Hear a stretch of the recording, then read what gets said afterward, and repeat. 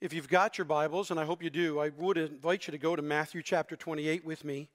I do want to focus on this. I want to try and come at the resurrection of Jesus, though, maybe from a little different perspective than how we often do it. The title of my sermon for Easter of 2022 is this: there's the missional commission of the resurrection. The missional commission of the resurrection. The principal subject of the verses that Vina just read in Matthew chapter 28 is the fact that Jesus Christ resurrected from the dead. And although you'd be like, okay, well, thank you, Captain Obvious, that's why we're all here today, I want to state again that the resurrection is one of those truths that lies at the very foundation of Christianity. And because of that, it has received special attention in the Bible.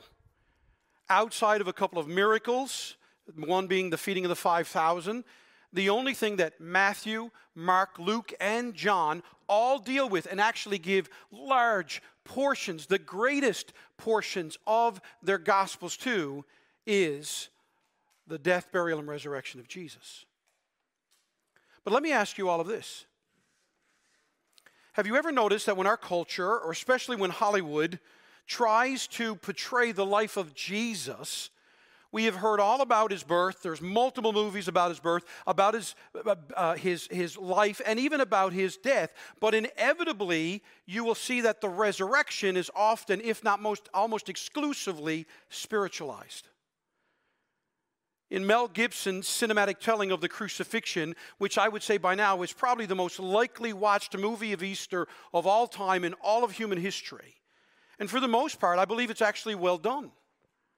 But the film goes out of its way to be real, to the point of even being graphic about the death of Jesus.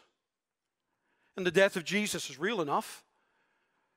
When Roman soldiers take the hammer and drive the nail through Jesus' hand, you really could believe you're seeing the real metal and flesh and wood. And then, but for the most part, when we are at our most emotional, and I dare say, emotionally lost.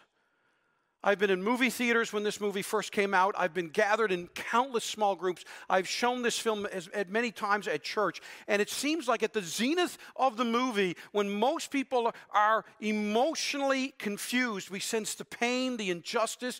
We are sensing the love and the sacrifice. But it's when we are most confused and bewildered, when we're looking for answers, and we almost truly wonder, what does it all mean?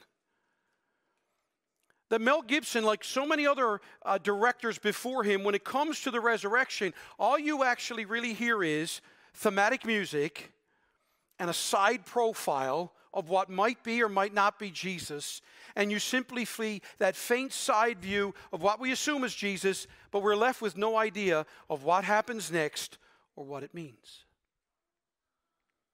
And I actually believe that's a great disservice.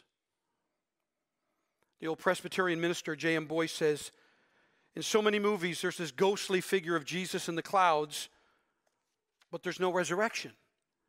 If the resurrection had been like that, he supposes, I'm sure that Thomas would never have believed in it.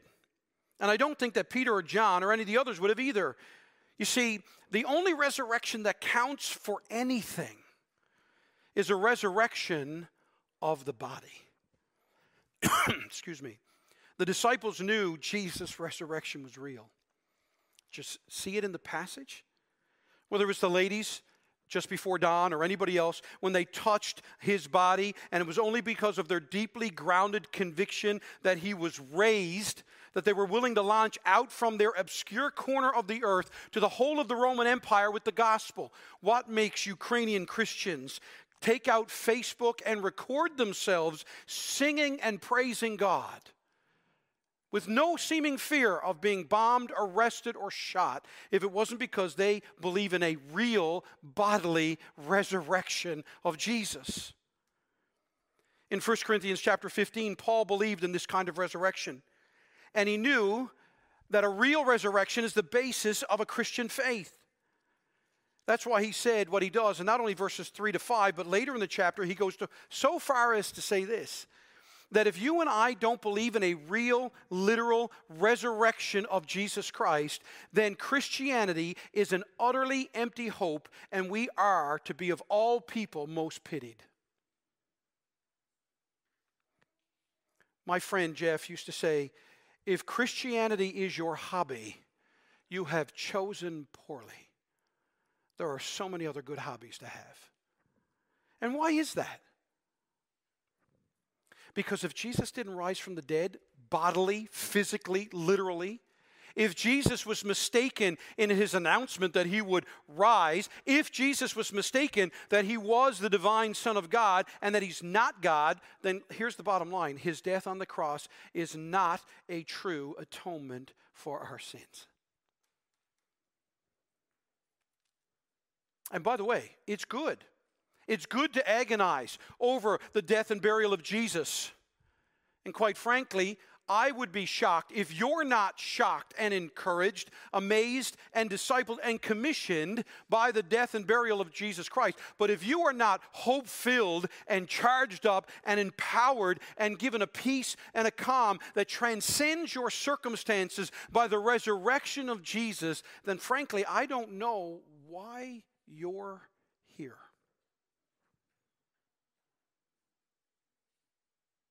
In fact, it's really quite amazing to me. We seem to fawn over the rejection of Jesus. We talk about the guards, the religious, and in today's world, we are definitely obsessed with our culture and what the culture thinks of Jesus.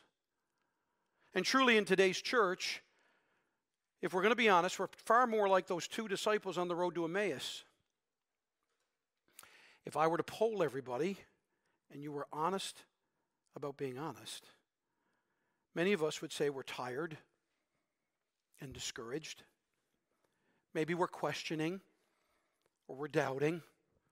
We're wondering what to do or where to turn. Some of you might be even honest enough to say, can we really trust Jesus? Is this all true? Is this really worth it? When you're caring for an ailing parent or a struggling child, when you're wrestling through the loneliness of a harsh marriage, the death of a loved one, the loneliness of singleness, the devastation of betrayal, if families have fragmented. We live in a culture in 2022 here in April that our thirst for meaning and belonging is at an all-time high, and yet we seem more lost than ever before.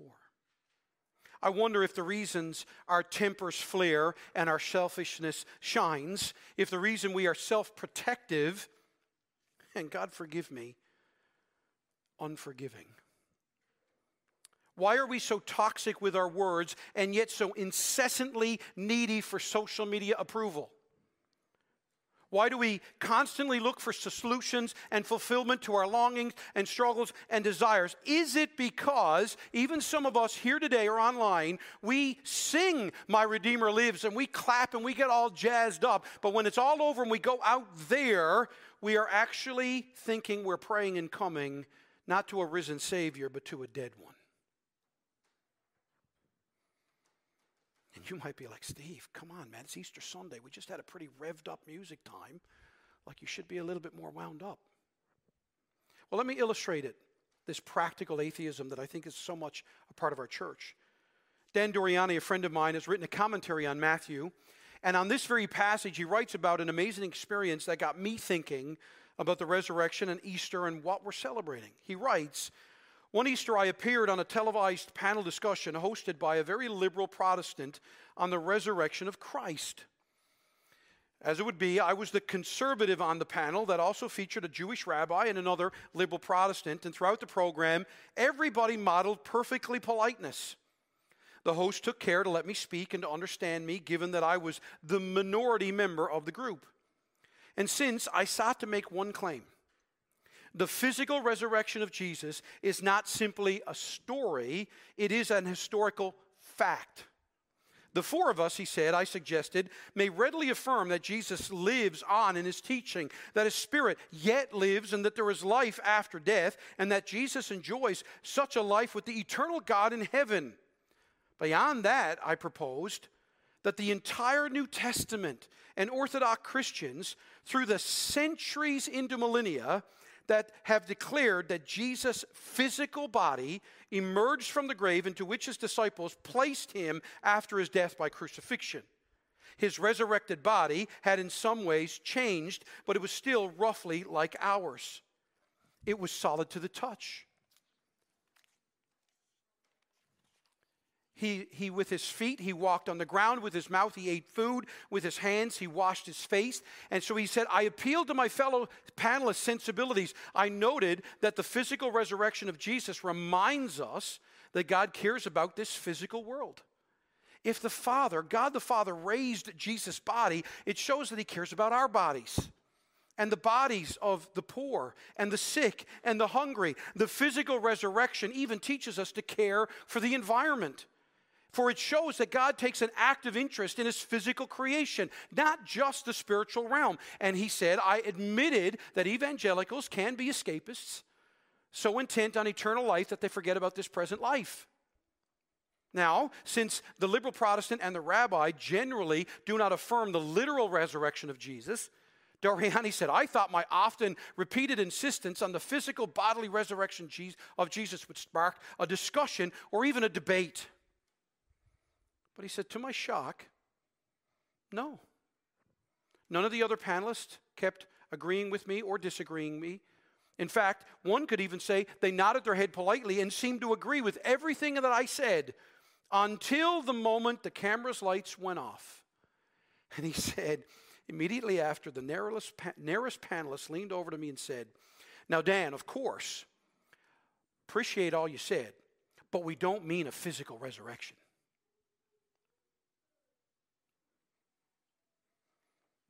I want to give you three things that the resurrection missionally gives to you and I by way of commission. And it's only going to be missional and a commission for us to go and leave here and do something if you actually believe that Jesus physically rose from the dead. So here it is. The resurrection gives you and I a mission to encourage each other. And if you're taking notes, I want you to write that down because I am begging you to let that be our theme of this church for the rest of this year. If Jesus really rose from the dead, if you actually take time to read and listen to what Vina read to us in Matthew chapter 28, again in Luke chapter 24, again in Matthew chapter 16, and again in John chapter 20, you will be shocked to understand that over and over again, here's the theme. People come and discover Jesus risen from the dead. And part one is, I am risen, now go tell and encourage other people that don't know yet. It's instant, everywhere, in all four Gospels. Notice, Vina didn't read, though, verses 11 to 17. And we didn't do that for time and kind of for theme. But there, along with back in chapter 27, you have sandwiched in between this an ironic disbelief. The religious leaders know what Jesus said, and they literally try to defend against a claim that they claim they didn't believe. So they go through great pains to keep Jesus dead.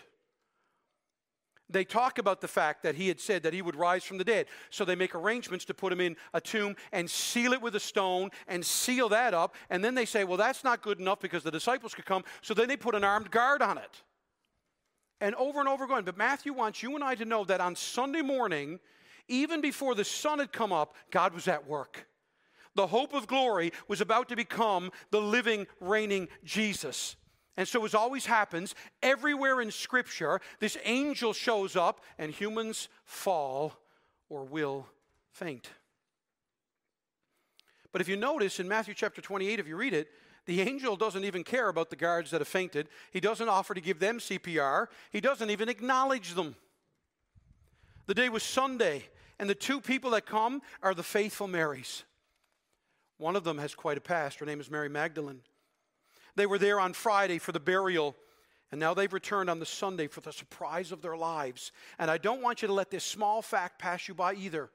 Because if Jesus rising from the dead is a story, if it's not truth, but if you wanted to have a conspiracy theory and you wanted to start a lie and get it to be going among the world as a plausible or at least half credible philosophy or religion, by no means is this how you'd start it.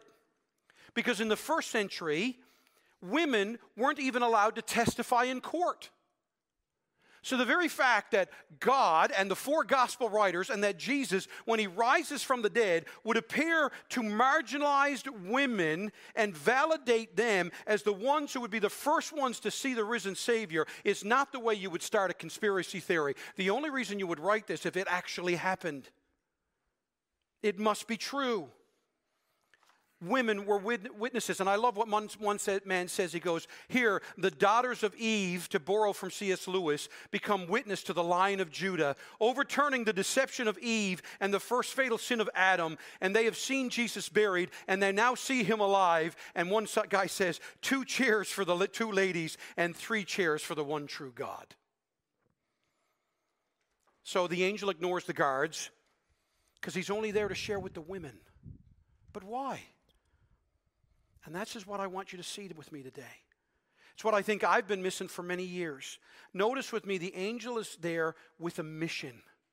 He sees them and he wants to revive their faith. And his message for them is threefold. Do you see it? He says, fear not, come and see, go and tell.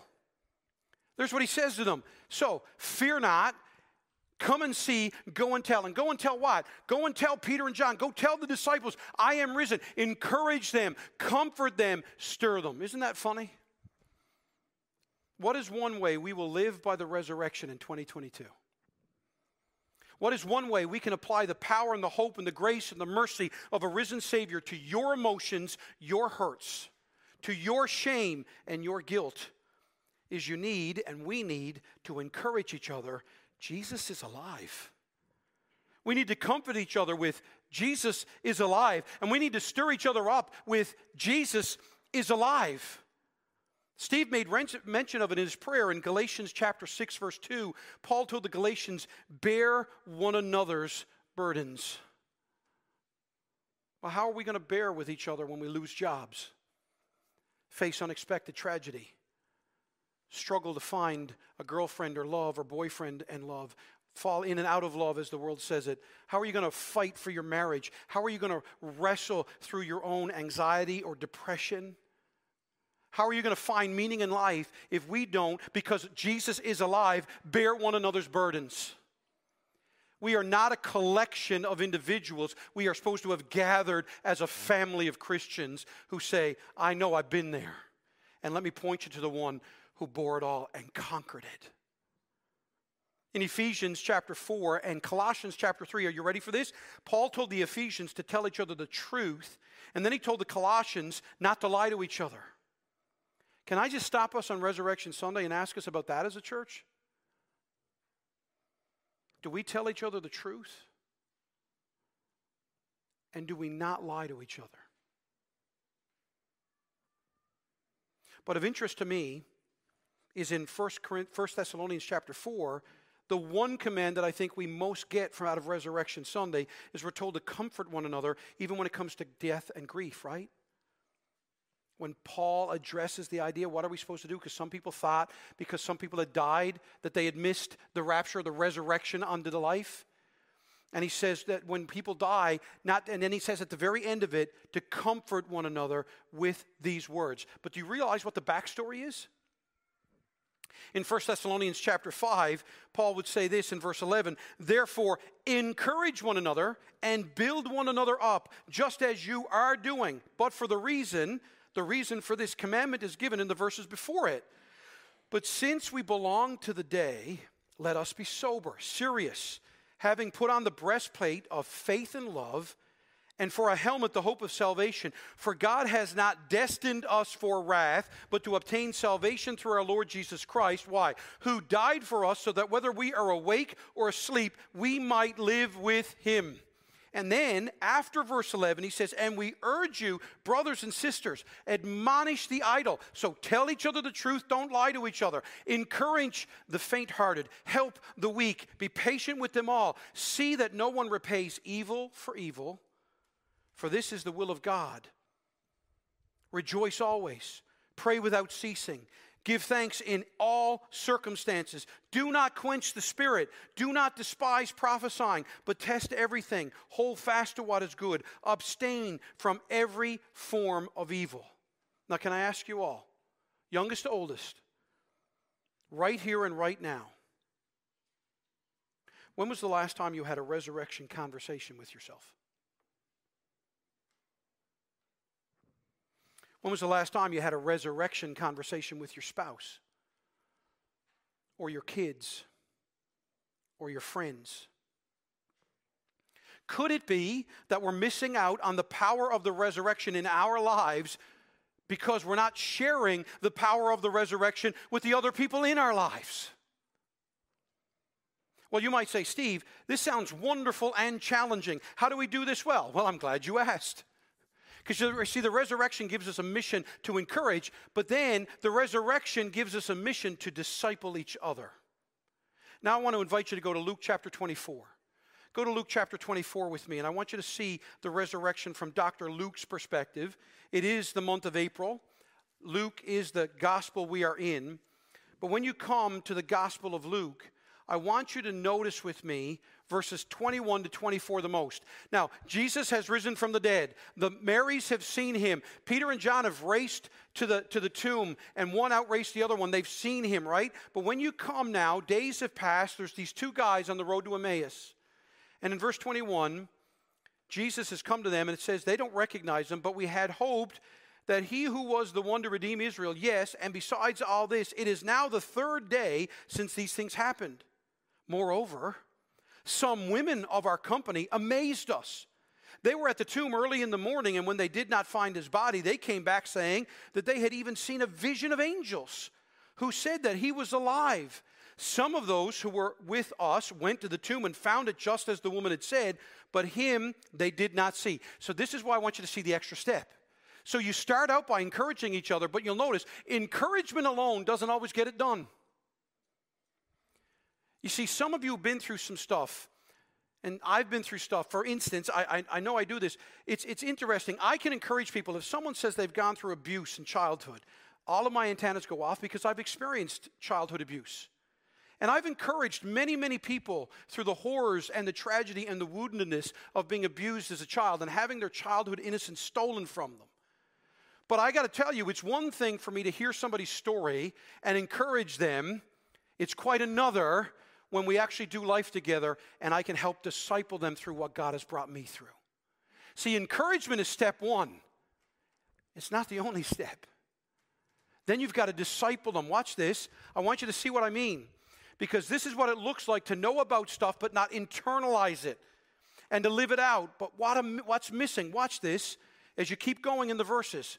And he, Jesus, said to them, O foolish ones, and slow of heart to believe all that the prophets have spoken. Now you'll notice he doesn't chide them for not believing the women or the other disciples.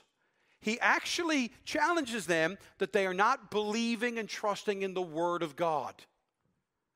He goes, was it not necessary that the Christ should suffer these things and enter into his glory? And beginning, watch what he does with Moses and all the prophets. So beginning, he takes the Old Testament and he interpreted to them all the scriptures, the things concerning himself. Do you now see it? The remedy for disbelief and discouragement was not more signs, it was more scripture. It was making the Bible personal. It was trusting that if Jesus is alive, then everything in this book is real and trustworthy. So from the youngest of you to the oldest, male and female, men and women, old and young, married and unmarried, the answers for happiness and joy, for calm and peace, for meaning and purpose, for value and legacy, the answers to treating people right and treating people with honor and dignity and love is in the pages of this book. And watch the result of this. Keep reading in Luke 24. And when Jesus was at the table with them, he took the bread and blessed it and broke it and gave it to them. Now watch what happens. And their eyes were opened. And they recognized him, and he vanished from their sight. Now watch what they say to each other. And they said, did not our hearts burn within us while he talked to us on the road? Watch, while he opened to us the scriptures. That's what excited them. That's what charged them up. It wasn't great music, an emotional service. It wasn't an event. It was the everyday getting into the Word of God. And they rose that same hour, and they returned to Jerusalem, and they found the 11, and those who were with them gathered together, saying, the Lord is risen indeed and has appeared to Simon. Then they told what had happened on the road and how he was known to them in the breaking of the bread. So you see the pattern. Now, they used to be encouraged, but they still needed to be discipled. Then they got discipled, and they instantly started to encourage. And there are 3 other places in these 4 Gospels, Matthew 28, Luke 24, Mark 16, and John 20. You have the gathered disciples in the upper room. You've got Thomas, that we call Doubting Thomas, Peter by the Sea of Galilee. And what's the solution each and every time of the gathered group or the individual? Scripture and Savior. It always comes down to us trusting in the risen Savior for us to live out the moments of today. One person has said it, too many people want the outcome but not the obedience. The pleasure, but not the pain. The answers, but not the agony. The crown, but not the cross. And it doesn't work that way. Grant Castleberry says, don't minimize the reading of Scripture in the Christian life. Nothing else forms our minds and affections into Christ-likeness like the Word of God. And if you want to show the power of a risen Savior, we need to be missioned and commissioned to encourage each other, and we are on mission and commission to disciple each other. And Calvary Baptist Church, the good commission of the forgiveness of sins offered to these first church is what would move into Jesus' great commission that Vina read for the forgiveness of sins offered to the whole world. You see, until you and I believe we are truly forgiven of our sin, you will not be motivated to go out there and tell them they can be forgiven of their sin. And that's just true.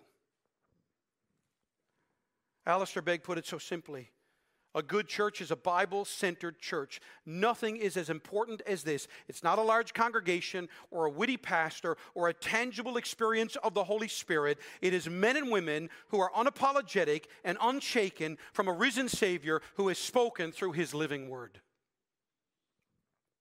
And so, the resurrection gives us a mission to encourage each other, and the resurrection gives us a mission to disciple each other.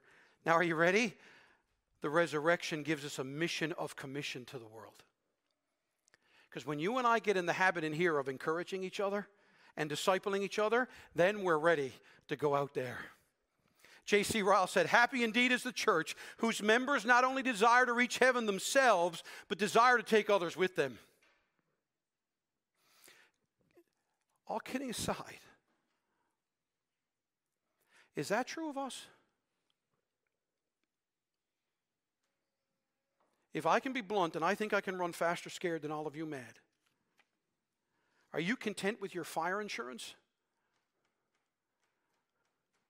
Are you ready to go out and tell other people, you don't have to be scared anymore?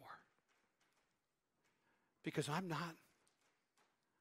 I have discovered and found the love of Christ.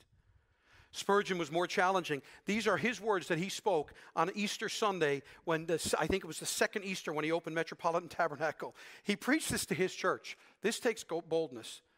The man who can take deep interest in politics or sports or money making or farming, but none in the conversion of souls, is no true Christian.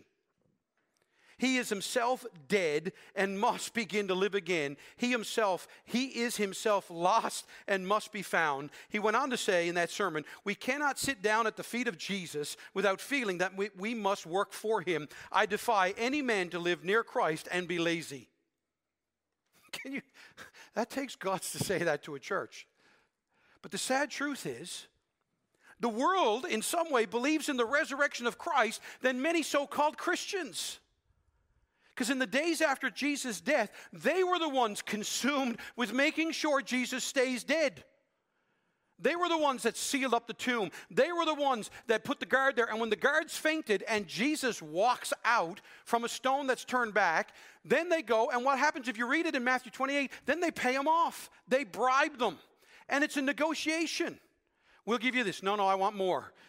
And they spread that, and they tried. Do you really believe that the Christian belief of a God who raised from the dead has made its way around the world for over 2,000 years off the backs of some misfit women and 11 misfit guys is really the greatest conspiracy theory to hit planet Earth? Or it's all true? Why do you and I need to proclaim that Jesus rose from the dead? Because everything hangs on this reality. And of course, I get it. It's the most natural and likely that we all think about this, but you'll not do the Great Commission if you don't trust in and encourage and disciple each other in the Great Mission. So we're commissioned. What happens? Vina read it for us in Matthew chapter 28. Go ye therefore into all the world. In Luke chapter 24, he said, stay here and pray, and I'm going to commission you out to the world. In Acts chapter 1, verse 8, you will be my witnesses. So notice, we're to go all to the world, we're to witness to all the world, and back in Matthew 28, teaching them whatsoever I've commanded you. Notice, go to the world and tell them, and then teach them. Encourage and disciple. So we encourage, we disciple, we witness, and then we repeat, and we repeat. It's just like the conditioner and the shampoo. Because, folks, we have no hope and no gospel, no promises. We simply must get as much out of this life as we can if Jesus didn't rise from the dead. We are justified to watch out only for ourselves if Jesus didn't rise from the dead. And maybe we'll even look out for a couple in our close proximity. We are normal to demand justice only for us and equally cry out for mercy only for us. We should eat, drink, and be merry and have plenty of food and milk life and get as much out of it as we can, because when we die, it's truly all over. And contrary to every funeral, I hate to say this, heaven didn't get an angel when a human being dies. If there is no resurrection when a human being dies, we're dead. But if Christ rose from the dead, heaven doesn't get an angel. A human being goes into the presence of Almighty God and is restored and changed. Christians shouldn't be on trial to prove the resurrection, but it seems like we are. I say non-Christians should disprove it. Sit down and explain away to me, skeptics out there that maybe are watching, the accuracy of Jesus' predictions of his resurrection.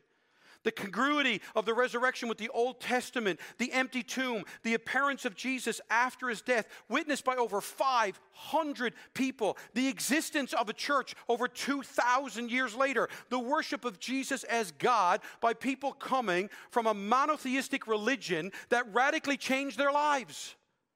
Explain how also the idea of the resurrection is even possible.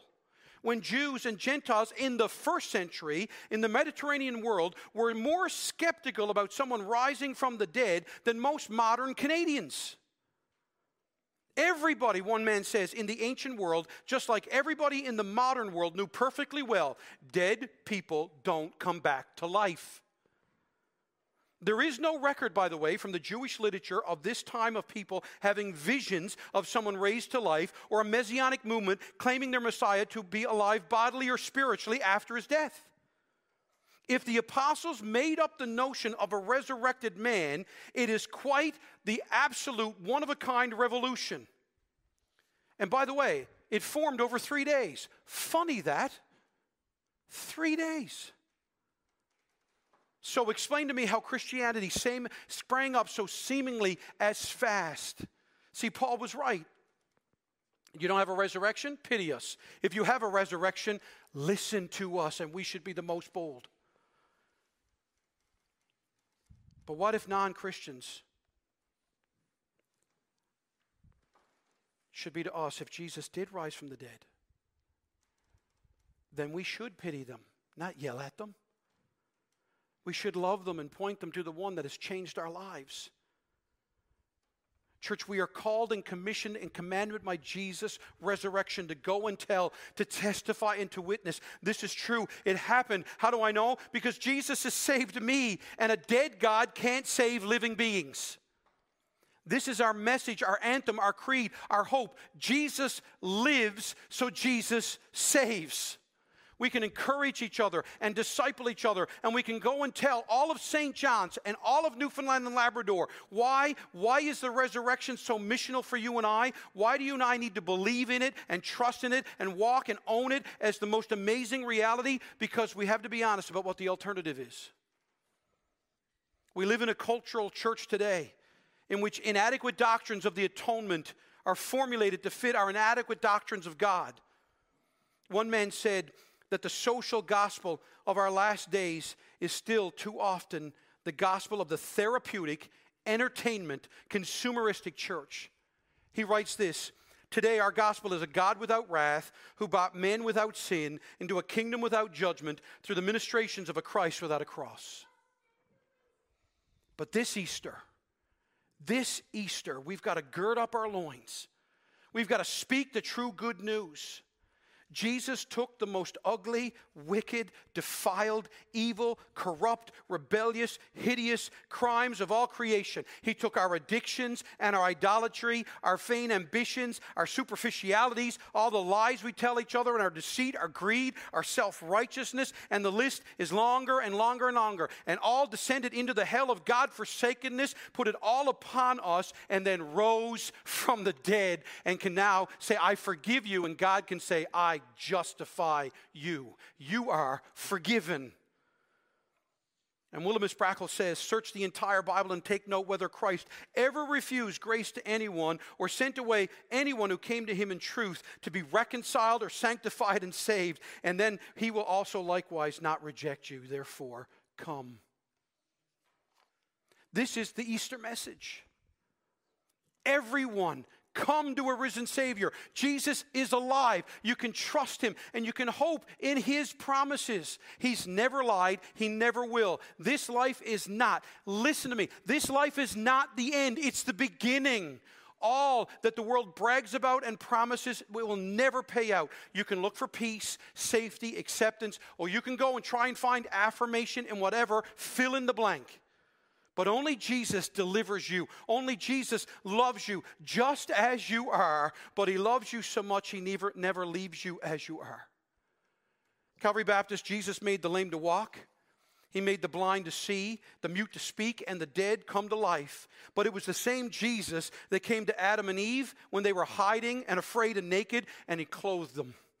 He made Rahab the prostitute into Rahab the princess. He made Tamar the turning, conniving, self-surviving woman into the woman who would bear the son in the lineage of Jesus. He made the murdering, adultering David a man after his own heart. He made Samson the world's strongest man, the world's weakest, humblest servant of God. He took Saul the persecutor and made him Paul the lover of God and Gentiles. Peter the self-righteous and self-confident into a servant whose Savior was all he needed and wanted. He made Matthew an apostle from a tax collector, Luke the doctor into the gospel historian, Jesus the lover and respecter of women, gentle to children, meekest of strong men to men. He came to our marriages and our families. Do you have a relationship with Jesus? A Christian, by the way, Elizabeth Elliot, whose husband was speared to death as he went to witness to the Anka Indians, said, a Christian is the sort of person who can be asked to do whatever needs to be done without retorting, that's not my job. Because Jesus paid it all, and all to him I owe. Sin had left its crimson stain, but he washed me white as snow. So only the resurrection can call us to encourage and disciple and testify and help and be much more than a religion. Because Jesus is alive. He reigns. He's coming back. And all the chaos and confusion of April of 2022 will one day come to an end. And you and I need to encourage each other with that. And we need to disciple each other in God's word with that. And we need to go now and proclaim that truth and reality to anyone and everyone we meet. Christ the Lord is risen today. Amen? Amen. Church, let's pray. Oh, Father God, I pray and I beg of you, Lord, that my friends and my family that are here, those that have gathered here at this building and those that have tuned in online, would hear the truth that Jesus is alive. And Lord, now as we come to sing one final song, Lord, I don't want to assume or presume on anybody. Lord, we cannot have this many people gathered and not have people who are hurting, angry, wounded, discouraged, depressed, struggling. Maybe there are Christians here who have got to ask themselves, what am I believing in? Who am I trusting in? What motivates my love for my spouse or my kids, my siblings? What causes me to evaluate my work and my job and my money and my reputation, my power or fame or control? Lord, maybe there's some here this morning and they're thinking right now in a moment of emotional clarity through your Spirit, I don't know if I truly trust in the resurrection of Jesus. I don't know. Am I a Christian? Lord, I pray that no one here would be afraid of that uncomfortable thought, but that they would embrace it.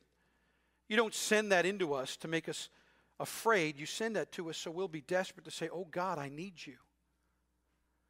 So Lord, I pray that any man or woman here, no matter where they're at in life, no matter if this is the first time they've been in church in a dog's age or they have grown up from the cradle in church, Lord, when we are so religious we just go through the motions, or this whole thing is so new to us, it's all awkward and weird. May we all experience the power that Christ the Lord is risen today. And may we encourage one another and disciple one another and go and testify to the world. Jesus Christ is alive. In Jesus' name, amen.